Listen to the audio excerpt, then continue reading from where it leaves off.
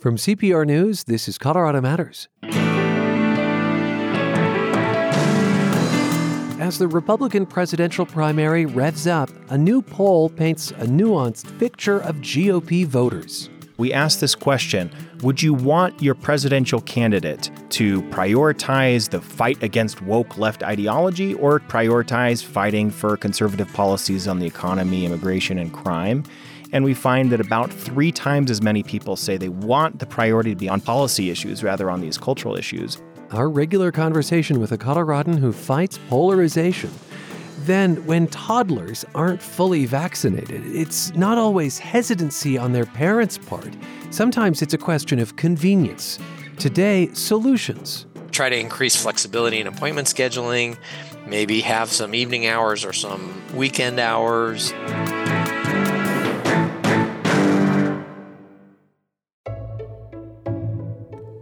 Thank you to the many businesses that support Colorado Public Radio. Our sponsors all have one thing in common. They're seeking to build brand awareness among CPR's audience while supporting the programming we all rely on. See a list of current sponsors and learn about our customizable sponsorship packages at cpr.org/sponsorship.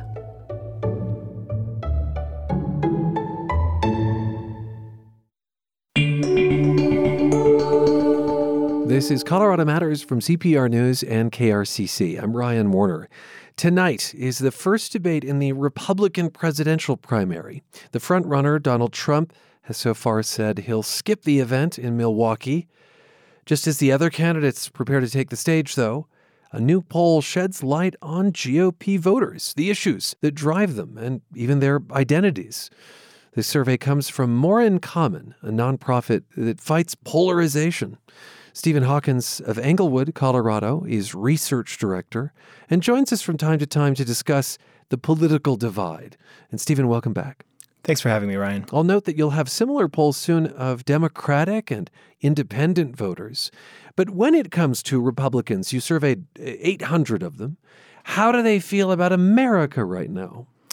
Frustrated, discouraged, angry, tired.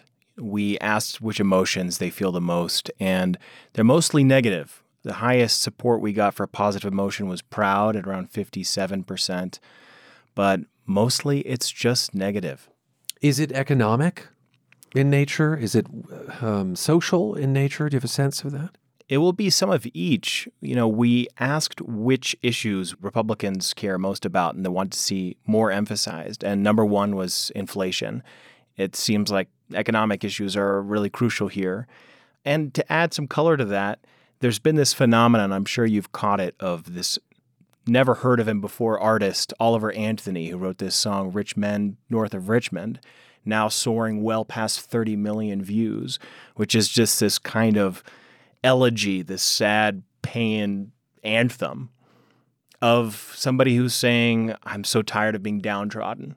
And it seems to have captured the conservative world much more than any of the Republican candidates have, who are all trying to get their messages out there. They're all trying to attract national attention.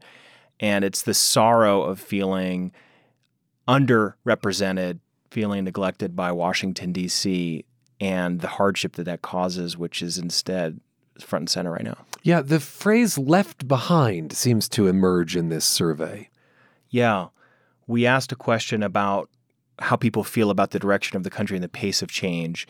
And especially older generations worry that the direction of change and the pace of change will leave them behind. Also, we asked people about optimism and pessimism. And there's more optimism about me, my own life, my family.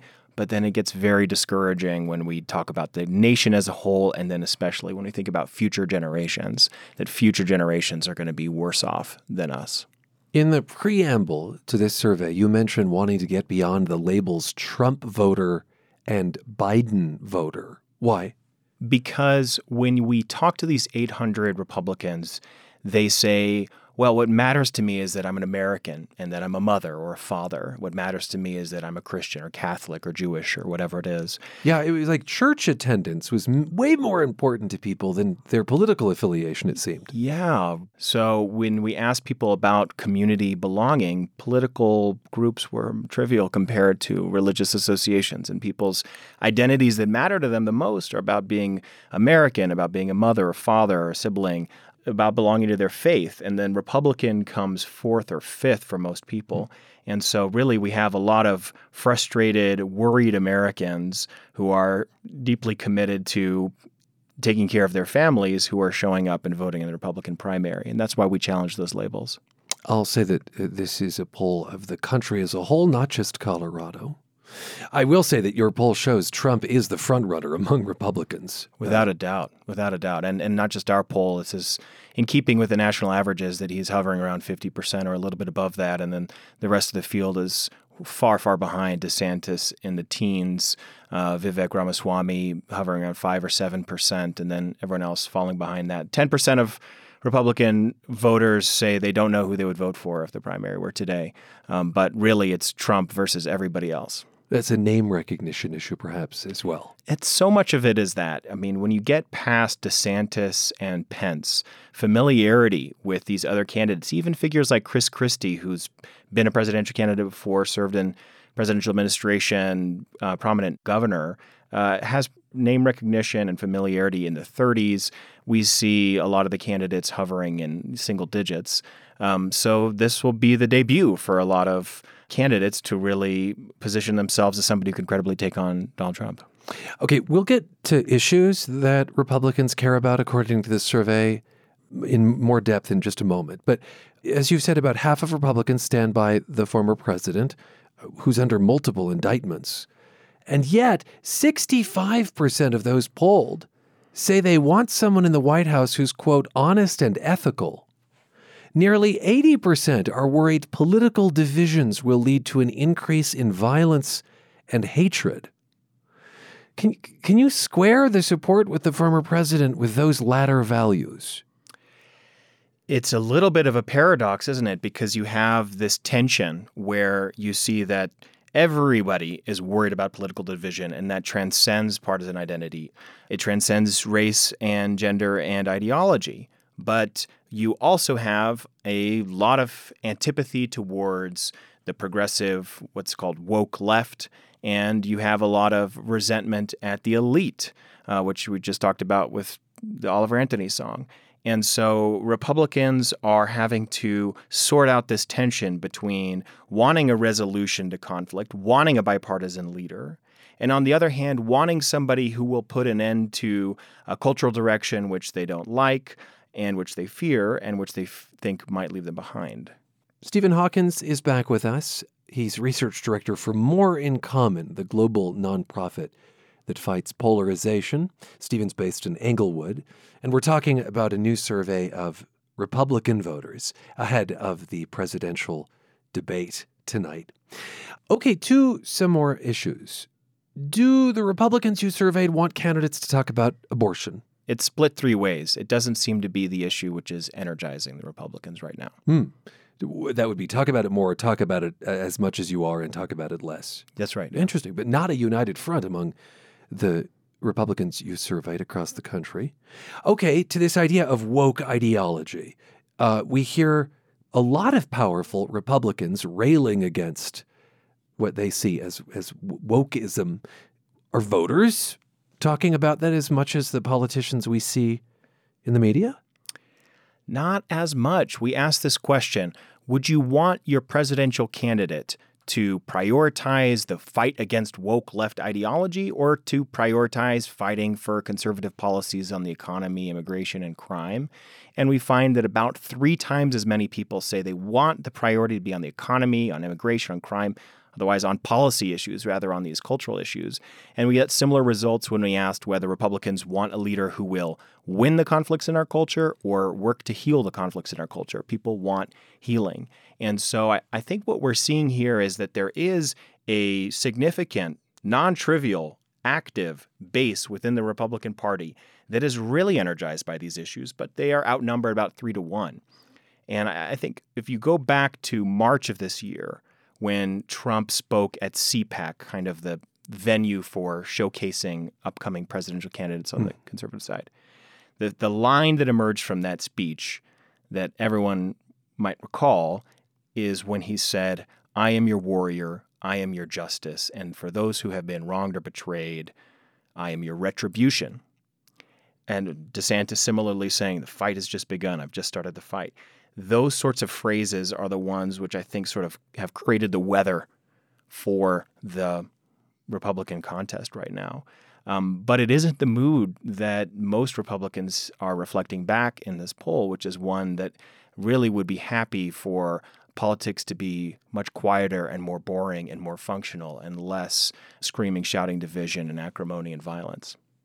Well, back to the theme that seems to emerge every time you're on our air, which is that there is a disconnect often between what the electorate craves and what the speech is coming from our most powerful politicians. There is, and it's about fundraising. We often talk about the money, about fundraising, and we talk about attention. Give an even-keeled speech that hits on the practical policies that are going to address a problem like inflation, and you lose your social media audience. Say something loud and antagonistic and accusatory, and it'll get shared. And right now, in a field that's still wide open and where there are a lot of people trying to get their voices heard, being balanced and moderate and sensible and rational and having practical policies is probably not what's going to send your video clip, if you're a Republican candidate right now, to the top of people's news feeds. And so there's an attention economy that they're all competing within, and it doesn't serve the country. This attention economy, though, that you describe, it just feels inevitable, Stephen. I mean, your whole career is dedicated to the idea of fighting polarization, but the messages that polarize us seem to motivate us to give, to pay attention. We have seen in recent memory, my recent memory at least, candidates like Barack Obama energize the electorate. People standing for hours on street corners to get in to a high school gymnasium that was electric with energy from a candidate who is promising hope. It's doable. And that was in the earlier stages of the social media era, the Facebook era, before really some of the current platforms have come to be dominant, but the message worked. And I think right now part of what's characterizing this Republican presidential primary field is cowardice and not sincerity. Because if the interviews press these leading candidates, including DeSantis and Pence, they recognize that Trump lost the election in 2020 and that he's not being honest about that. But they don't have the conviction and the sincerity to lay that out and then express what that means for the country, to be in a position where they might have somebody under 4 indictments who's lying about his track record as a presidential candidate, to be the front runner for their party. And tonight would be a good night for those candidates to find their courage. I think it would be a good night for the candidates to look across the stage and say, let's make sure it's one of us. Because if we're honest, we know that the 2020 election was not stolen. He has filed his lawsuits. They have failed, even among judges that he appointed with his own Republican leadership. And they should say, we need a plan. Because 4 indictments equals 4 chances for this man to not be eligible to serve in the presidency because he might be charged and convicted of a crime that removes him from candidacy.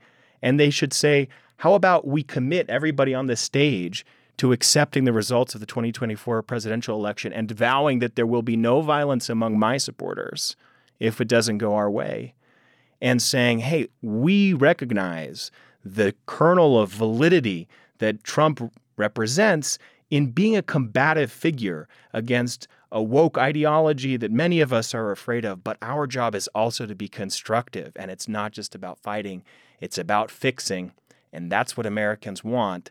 They want somebody who's going to help them take care of their family, feel safe in their city, have a bright future for the next generation, not just somebody who is going to be bombastic and combative against the cultural left.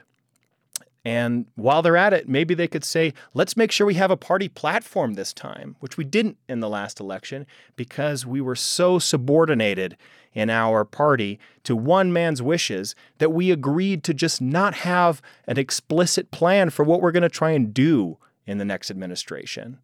Those would be some of the things that candidates could say and say, hey, look, between us, it's an even match. Trump on the one hand, us on the other. Why not bind together and look each other in the eyes and say, let's make sure it's one of us, because we can't have somebody who's facing criminal indictments cost us this next election. So let's find a way to make it work. Thanks for being with us. My pleasure.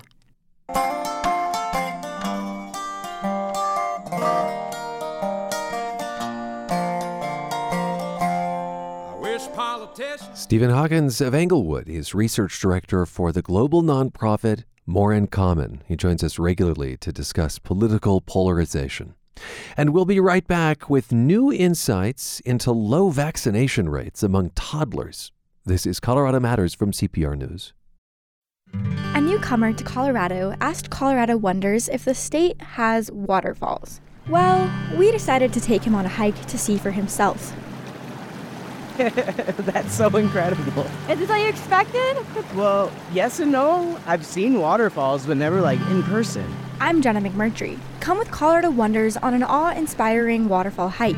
Get recommendations for more and see pictures at cpr.org. When it comes to vaccinating toddlers, there's huge room for improvement in Colorado. And vaccine hesitancy is not the sole culprit, according to pediatrician Matthew Daly of Kaiser Permanente in Colorado. His new study offers up a range of solutions to protect kids against life-altering illness in a post-pandemic world. And hi, Doctor. Hi, thanks so much. The data you drew on for this study actually predates the pandemic. It was 2019's National Immunization Survey, which includes some 16,000 infants across the country. What were you seeing, first off, as a pediatrician that led you to dive into these figures?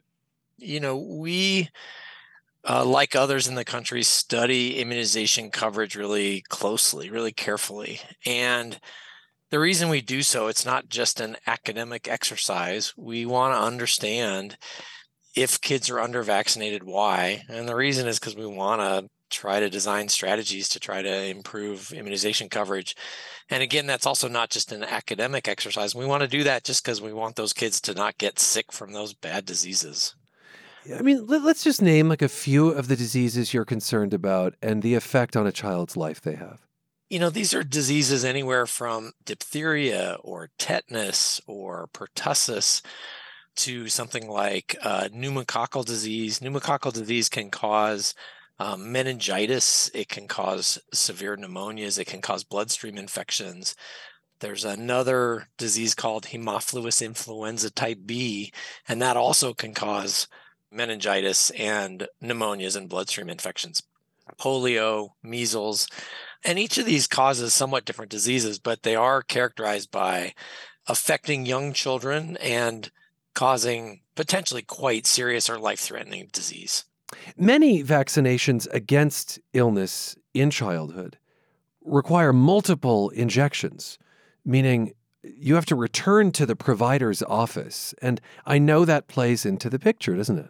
Yeah, it really does. So what we did in this study, and this study was based on a 2019 survey, and I'll explain that in a minute, was we looked at all the kids in that 16,000 plus study. And first, the parents were interviewed, and then they were asked for permission to follow up with their child's doctor to confirm what vaccines their children had received. So this is really not just a survey of parents asking them to remember what vaccines their kids have received. It was provider verified. Okay.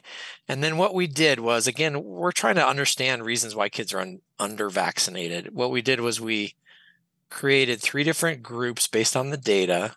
Kids who completed 7 vaccine series, which is a lot of the familiar vaccines that you've heard about for infants that we've already talked about. Okay. Then we had another group that started all those series but didn't complete them. Mm-hmm. And then we had a third group who didn't start at least one of those vaccines in that series. And the reason we divided it into those three groups is that we think that those kids who started all vaccines in the series but didn't finish them probably have more barriers to getting those vaccines and less hesitancy, because when we're talking about families that are more hesitant, they'll often not start an entire vaccine series. So we divided all those kids into those three groups. About 73% had completed the 7 vaccine series, 10% didn't start one of those series, and then a full 17% started but didn't complete one of those multi-dose series. Those are kids who we think might have barriers to vaccination. And there's a lot, potentially, that you could ameliorate there. I mean, 17% is not a small percentage. And again, that's 17% of these kids, of these families that have at least the desire, right? They don't need convincing, but they have some barriers. Yeah, Ryan, that's a great way to say it. We think, for the most part, it appears from our study and from the study of others that these are families that don't have vaccine hesitancy. They just have some barriers. And maybe we could talk a little bit more about what those barriers are in a minute. But another point that I'd want to make here is that for these multi-dose series, getting the last dose in that series is important, because the immune system of an 18-month-old is just a little bit more sophisticated than the immune system of a 2-month-old. So there is some good data to show that when you get that last dose in that multi-dose series, it improves the quality of your immune response. Your immune response is just a little better, and it's also a little more durable. So this is not just sort of a bean counting, a bureaucratic exercise to say, oh, did you get every last dose? It really is about disease prevention. Getting that last dose appears to improve the quality and durability of your immune response. Okay, more on the barriers in a moment, but why look at 2019 data? I mean, that was a lifetime ago, Doctor. Yeah, I know, and I hear the question in your voice, and I totally understand it. There's a couple reasons. Okay. First of all, we really want to use this as a baseline against which to compare what happens in 2020, 2021, 2022. Okay, that's one reason. That sounds a little bit academic, but I get it. Okay. A second reason is that the 2022 data isn't sort of done yet. And then the third reason is that we think that these barriers are going to persist through the pandemic and maybe even get a little bit worse. And so just getting a handle on how many kids that is important. One of the barriers that you point to, and again, this is beyond the idea of hesitancy. This is not parents who are concerned that vaccines will harm their child, for which the evidence is questionable. These are parents who started but didn't follow through necessarily. And you point to needing a PCP, a primary care provider, as critical to this, right? Yeah, and that's not a variable that was directly sort of measured in that survey of parents, but we have some other indicators like kids who moved across state lines were less likely to complete these multi-dose vaccine series. We also found that kids who were lacking health insurance coverage were also less likely to complete this multi-dose vaccine series. And so those feel like barriers. That might mean that they haven't established care in the new state that they moved to, or that they're having trouble accessing care because they don't have health insurance. And that's where having a primary care provider or a PCP makes all the difference. It's a provider who knows you. It's a provider who knows your family. It's a provider who can look at your immunization record and say, well, you got most of your vaccines, but there's some that you need to finish. And you can understand how moving across state lines would make it hard for families. They need to remember to bring some record of the vaccines their child received at their old PCP's office or in their old state. And then, lack of health insurance coverage, I think in some ways speaks for itself, that it's going to be a barrier. Even though there are systems in place like the Vaccines for Children program that are supposed to provide vaccines free of charge to kids without insurance, it's still hard for those families, right? Because they don't have a trusted PCP that they can go and see. I'm guessing that the effect is disproportionate then on lower income and communities of color. It is.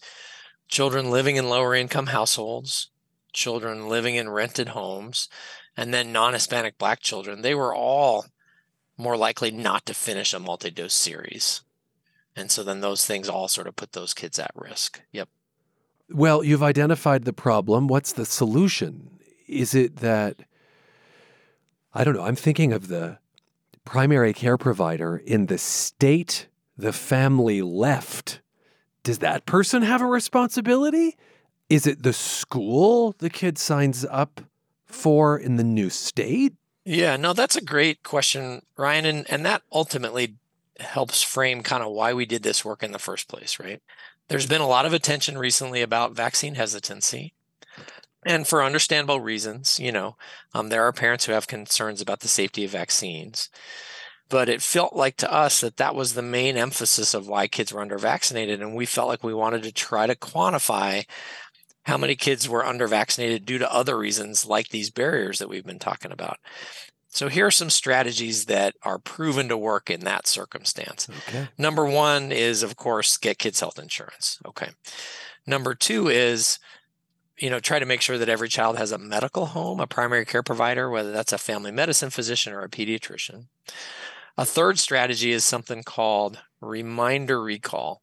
And that's where parents receive a call or a text or an email letting them know that their child is due for vaccines, is behind on vaccines.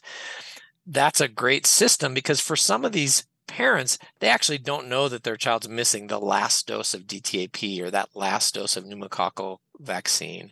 And so a reminder brings them in, they get that dose gives their child better protection, and we're good. There's also something called provider prompts. And what that is most of us are working in an environment with an electronic health record. That electronic health record has that child's immunization records in there.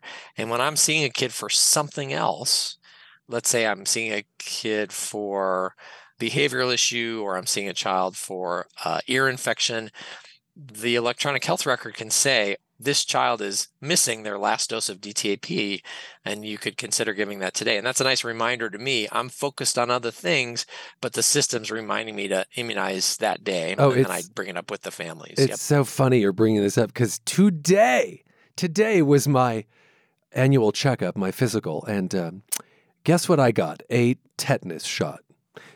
So this speaks to exactly what you're talking about. It probably does. Yeah. That was probably a provider prompt.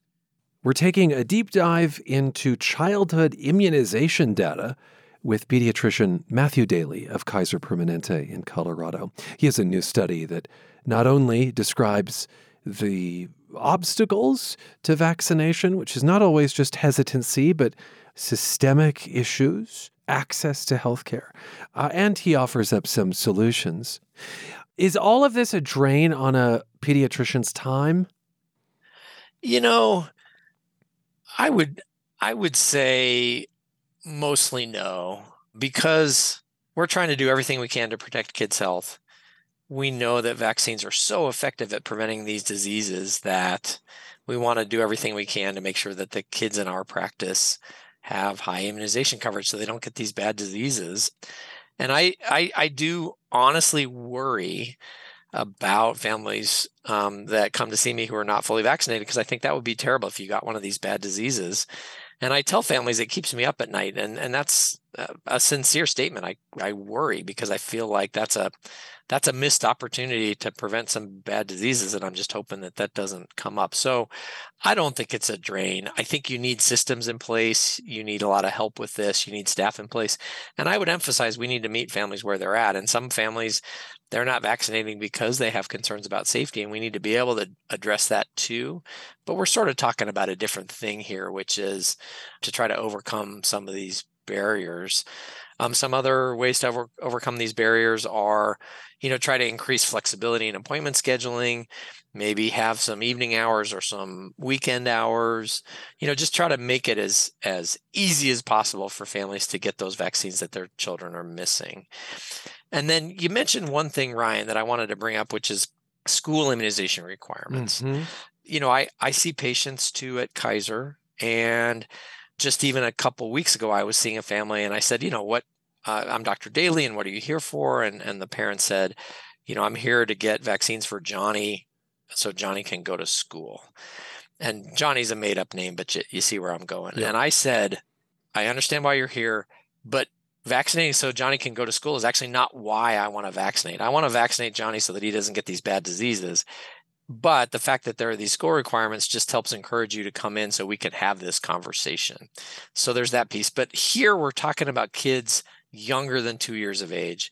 So there are daycare requirements, but really that's not the main driver. So that's probably not going to be the thing that moves the needle here as much. For a variety of reasons. Some of those kids aren't in daycare. Some of those kids are cared for by a family member, a grandparent.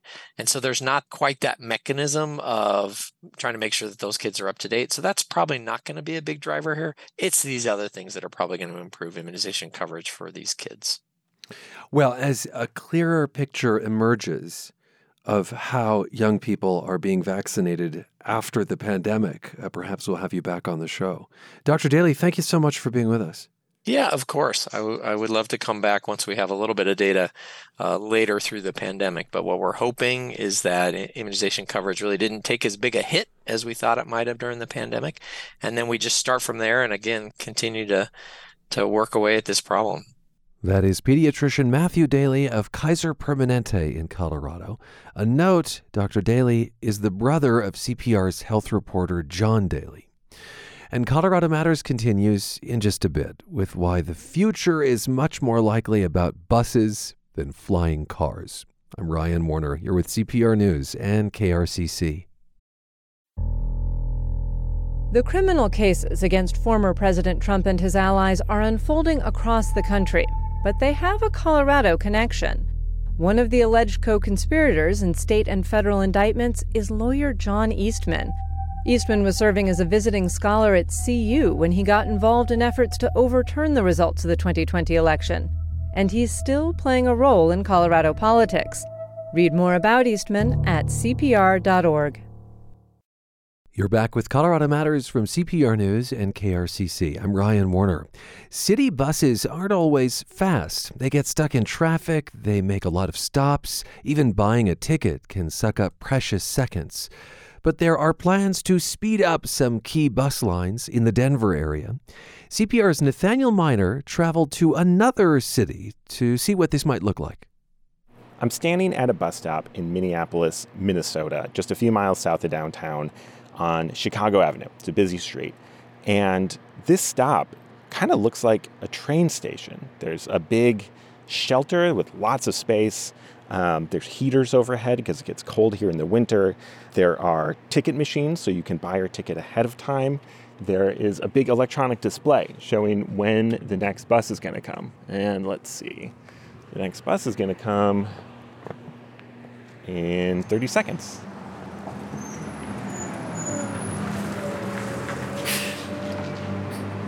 A long blue bus pulls up. Passengers quickly get on and off through all three doors. I take a seat next to Dawn Morgan.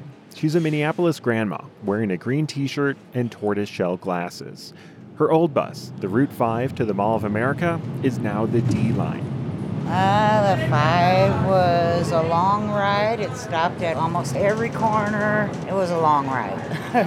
And the D line now. Yes, and this is a lot quicker, don't have as many stops. And that is the big idea here. Minneapolis and St. Paul are going all in on bus rapid transit, or BRT.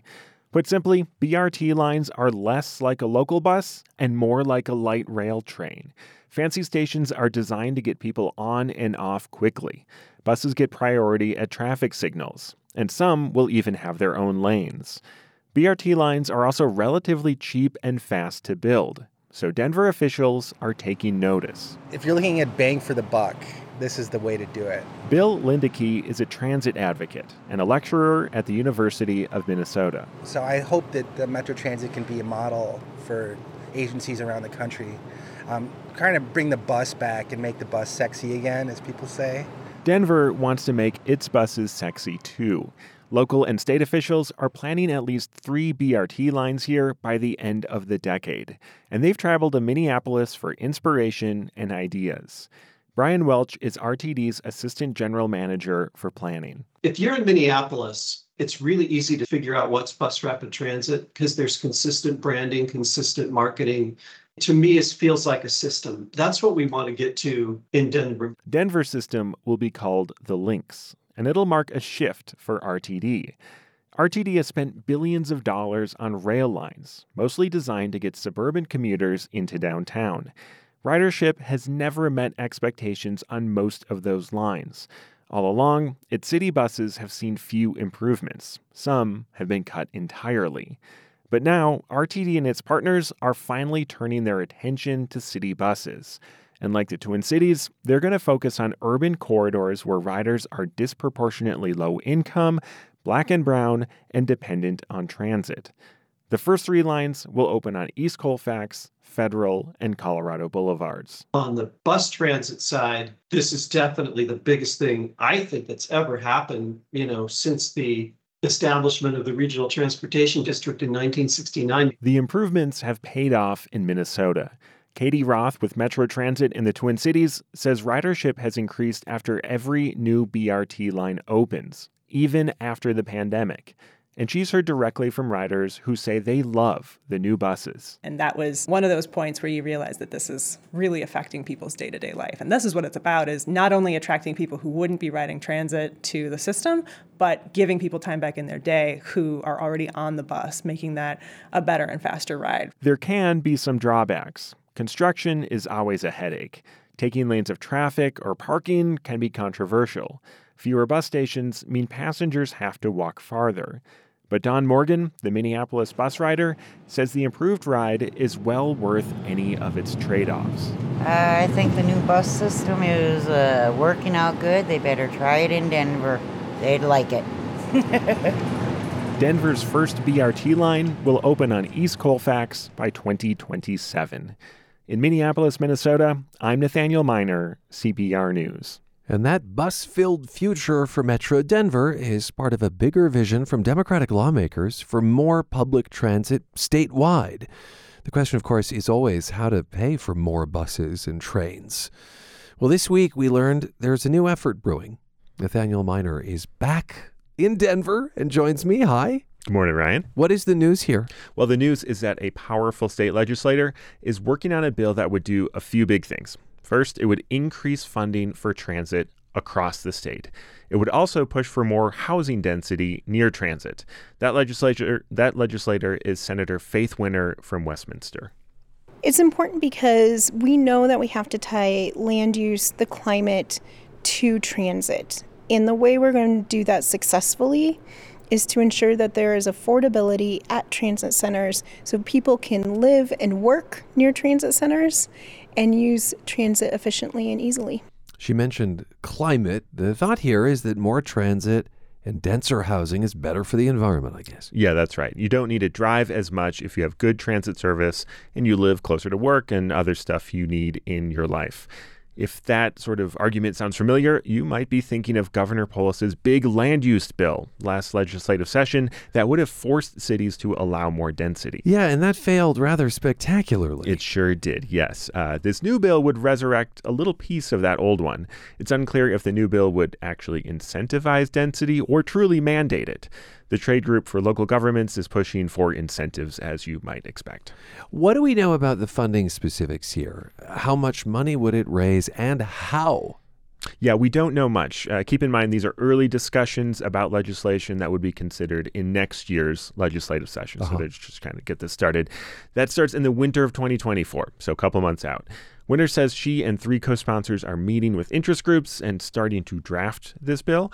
They're looking at new or higher fees that could raise revenue or possibly a new tax. But because of Tabor, the Taxpayers' Bill of Rights, any new tax has to go to the ballot. And it would be a statewide ballot measure. Or I suppose it could also be for just discrete regions like the Denver area, too, right? Yeah, we don't know yet. It's something to watch. A Denver Metro-only ballot measure would be pretty challenging because of RTD's checkered history. You are referring, I think, to the big Fast Tracks vote in 2004 that raised taxes and built a lot of rail lines. Yeah, and not to get too deep in the weeds here, but that massive project has plenty of big successes. The A line to the airport, people generally like. And also some failures, right? Plenty of taxpayers are still upset that they're paying for this train to Boulder that still hasn't been built. So asking taxpayers for more transit money here, that could be pretty tricky. How are legislators dealing with that dynamic? So a few ways. First, Winter says her bill would increase transparency and accountability for RTD, though, again, we don't really know exactly how to do that, how it would do that. Second, Fast Tracks was all about building stuff, right? Building trains. Winter and other transit advocates, now they want to focus on service. So how often trains run and buses. Here's Danny Katz with the Colorado Public Interest Research Group. Now it's time to make a similar large investment to expand service so that buses and trains are coming every 5 to 10 minutes, that the stops and stations are nice with shelters and benches, and that it's the kind of system that really provides people choice and more options to get around without always having to drive. Katz is part of a coalition that's laying the groundwork for a transit funding ballot measure. They're in discussions with Faith Winter. She's aiming to get her bill ready for the next legislative session in the winter, and advocates are looking at the November 2024 ballot. So a lot of unknowns right now, but things should start happening pretty soon. Yeah, I think the big theme here, Nate, is frequency. That if you know the bus or the train is coming often, you may be more likely to take it. Yeah, that's absolutely right. Because right now you might be waiting half an hour or an hour in some places, and that's just kind of impossible to plan your life around. You know, just watching the Jetsons growing up, I never thought buses would be the future. I thought for sure it was flying cars, but in a way, it's like the most unsexy and utilitarian way of getting around might be the future. Yeah, if you look, actually, the auto industry has this habit going back 100 years of promising the next big thing about 10 years from now. So for the last couple decades, it's been self-driving cars are just around the corner, and they're still just around the corner. So people like Faith Winter are like, well, we're done waiting. So let's get something that we know works, buses. Let's get more of those. That is CPR's transportation reporter, Nathaniel Miner. You can read his ongoing reporting on this issue at cpr.org. When we come back, generations of bluegrass. This is Colorado Matters from CPR News. Colorado has 16 national natural landmarks. You'd recognize many of them. Scenic, iconic places like the Garden of the Gods, Hanging Lake. And then there's a very different site you cannot see, and not just because it's underground. Sulphur Cave in Steamboat Springs is potentially deadly. Sulfuric acid drips from the ceiling. The air reeks of rotten eggs. A breath or two could knock you out. And yet life exists here. Bacterial colonies live off the sulfur, and in turn they feed a rare worm. Just an inch long, the worm wriggles and writhes in large, twisted, blood-red clumps, needs only trace amounts of oxygen, and can even detoxify air in the cave. Scientists are interested in studying these cave worms in hopes of developing medical benefits. An important role for the unique life form thriving in the brimstone haze of Steamboat Springs Sulphur Cave. A Colorado postcard from Colorado Public Radio. When a novel has a strong sense of place, that place becomes a character of its own. And that is absolutely the case with the book we've chosen to read together. You will know it is time to turn the page when you hear the chimes ring like this. Go as a River is our latest pick for Turn the Page with Colorado Matters. It takes place in Iola, Colorado, which was wiped off the map to make way for Colorado's largest reservoir. Go as a River takes place in the years before Iola was slowly evacuated, then inundated. It is also about the displacement of indigenous people in the West. Author Shelley Reed had already begun writing it, I should say, when in 2018, drought exposed Iola from beneath Blue Mesa Reservoir. And I think it was very painful for the people who had lived there and had been evacuated to see the remnants of the place that they loved reemerge. No one ever thought we would see that again. So, pick up a copy of Go as a River by Shelley Reed, and then join me on the Western Slope September 13th as I interview her. We'll be on stage at Colorado Mesa University in Grand Junction. Tickets are free at cpr.org/turnthepage. Again, September 13th in Grand Junction, cpr.org/turnthepage for all the details. Sometimes in music, what's old is new again. On their latest album, Colorado's Infamous Stringdusters introduce their younger fans to some of bluegrass's oldest material.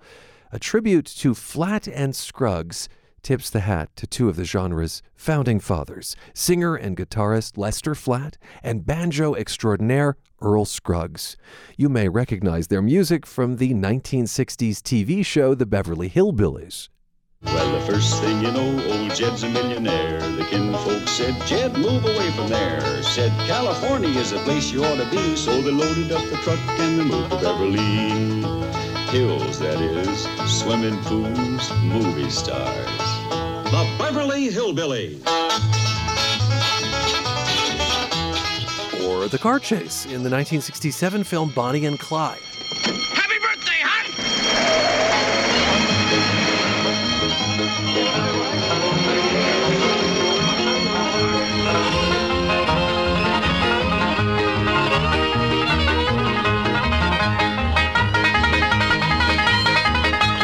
While the duo's influence on the Infamous Stringdusters is immense, banjo player Chris Pandolfi believes many of his fans may not be too familiar and hopes this new album will serve as a history lesson.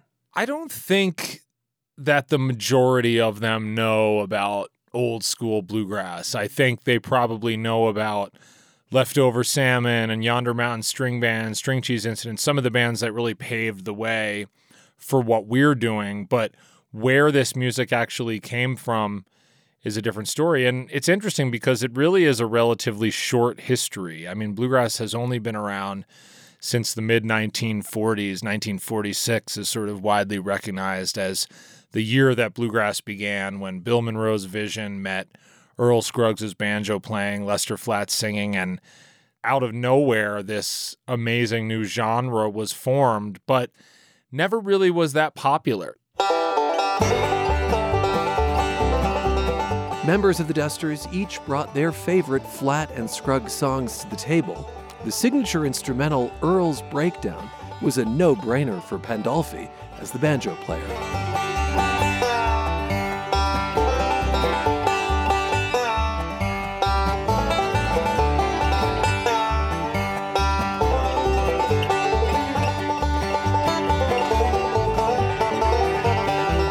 Another favorite, Blue Ridge Cabin Home, which features his vocals. I'm singing lead on Blue Ridge Cabin Home, which is sort of an anomaly for the Stringdusters, but I love to sing. I just was focused more on the instrumental stuff from early on, and we have 4 other guys in the band who are very passionate about singing, but they've been kind and let me sneak in there with a few more vocals. There's a well-beaten path on this old mountainside where I wandered when I was a lad. And I wandered along to the place I call home in those Blue Ridge Hills so far away. Oh, I love those hills of old Virginia. From those Blue Ridge Hills I did roam.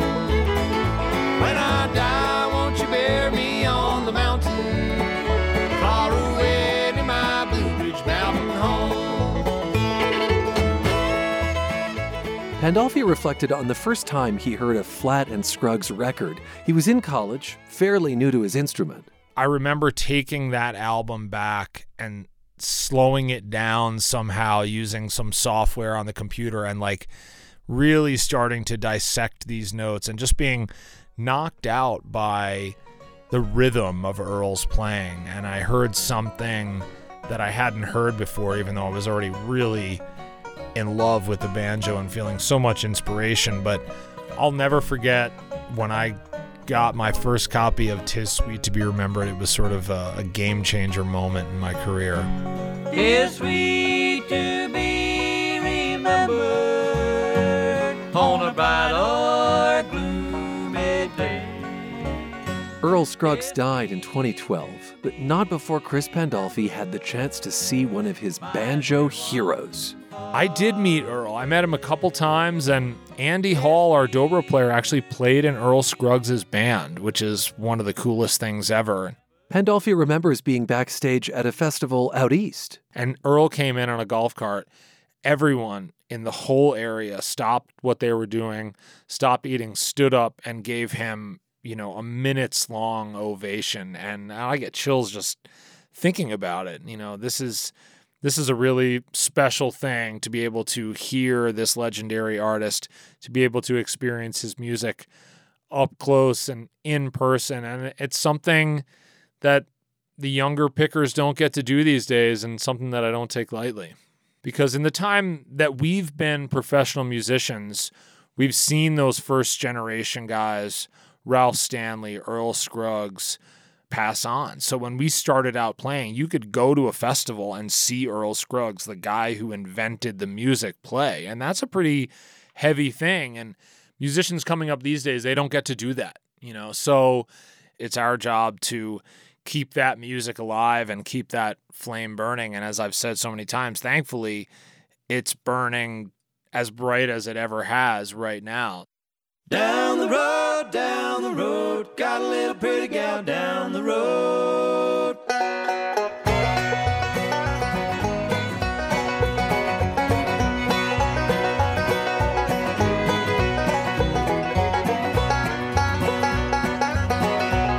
Down the road, just a mile or two, lives a little girl named Fairly Blue. Bounce high and her hair is brown, prettiest thing, boys, in this town. Chris Pandolfi of Denver plays banjo for the Infamous Stringdusters. Their latest album is a tribute to Flat and Scruggs. You can catch them perform at Red Rocks September 6th, supporting country star Dierks Bentley. Thanks for spending time with us, and thanks to the Colorado Matters team. Tyler Bender, Carl Bielek, Anthony Cotton, Pete Kramer, Andrea Dukakis, Rachel Estabrook, Michelle Fulcher, Matt Hers, Tom Hess, Michael Hughes, Chris Ketchum, Pedro Lumbraño, Shane Rumsey, Chandra Thomas Whitfield. And I'm Ryan Warner. You're with CPR News and KRCC.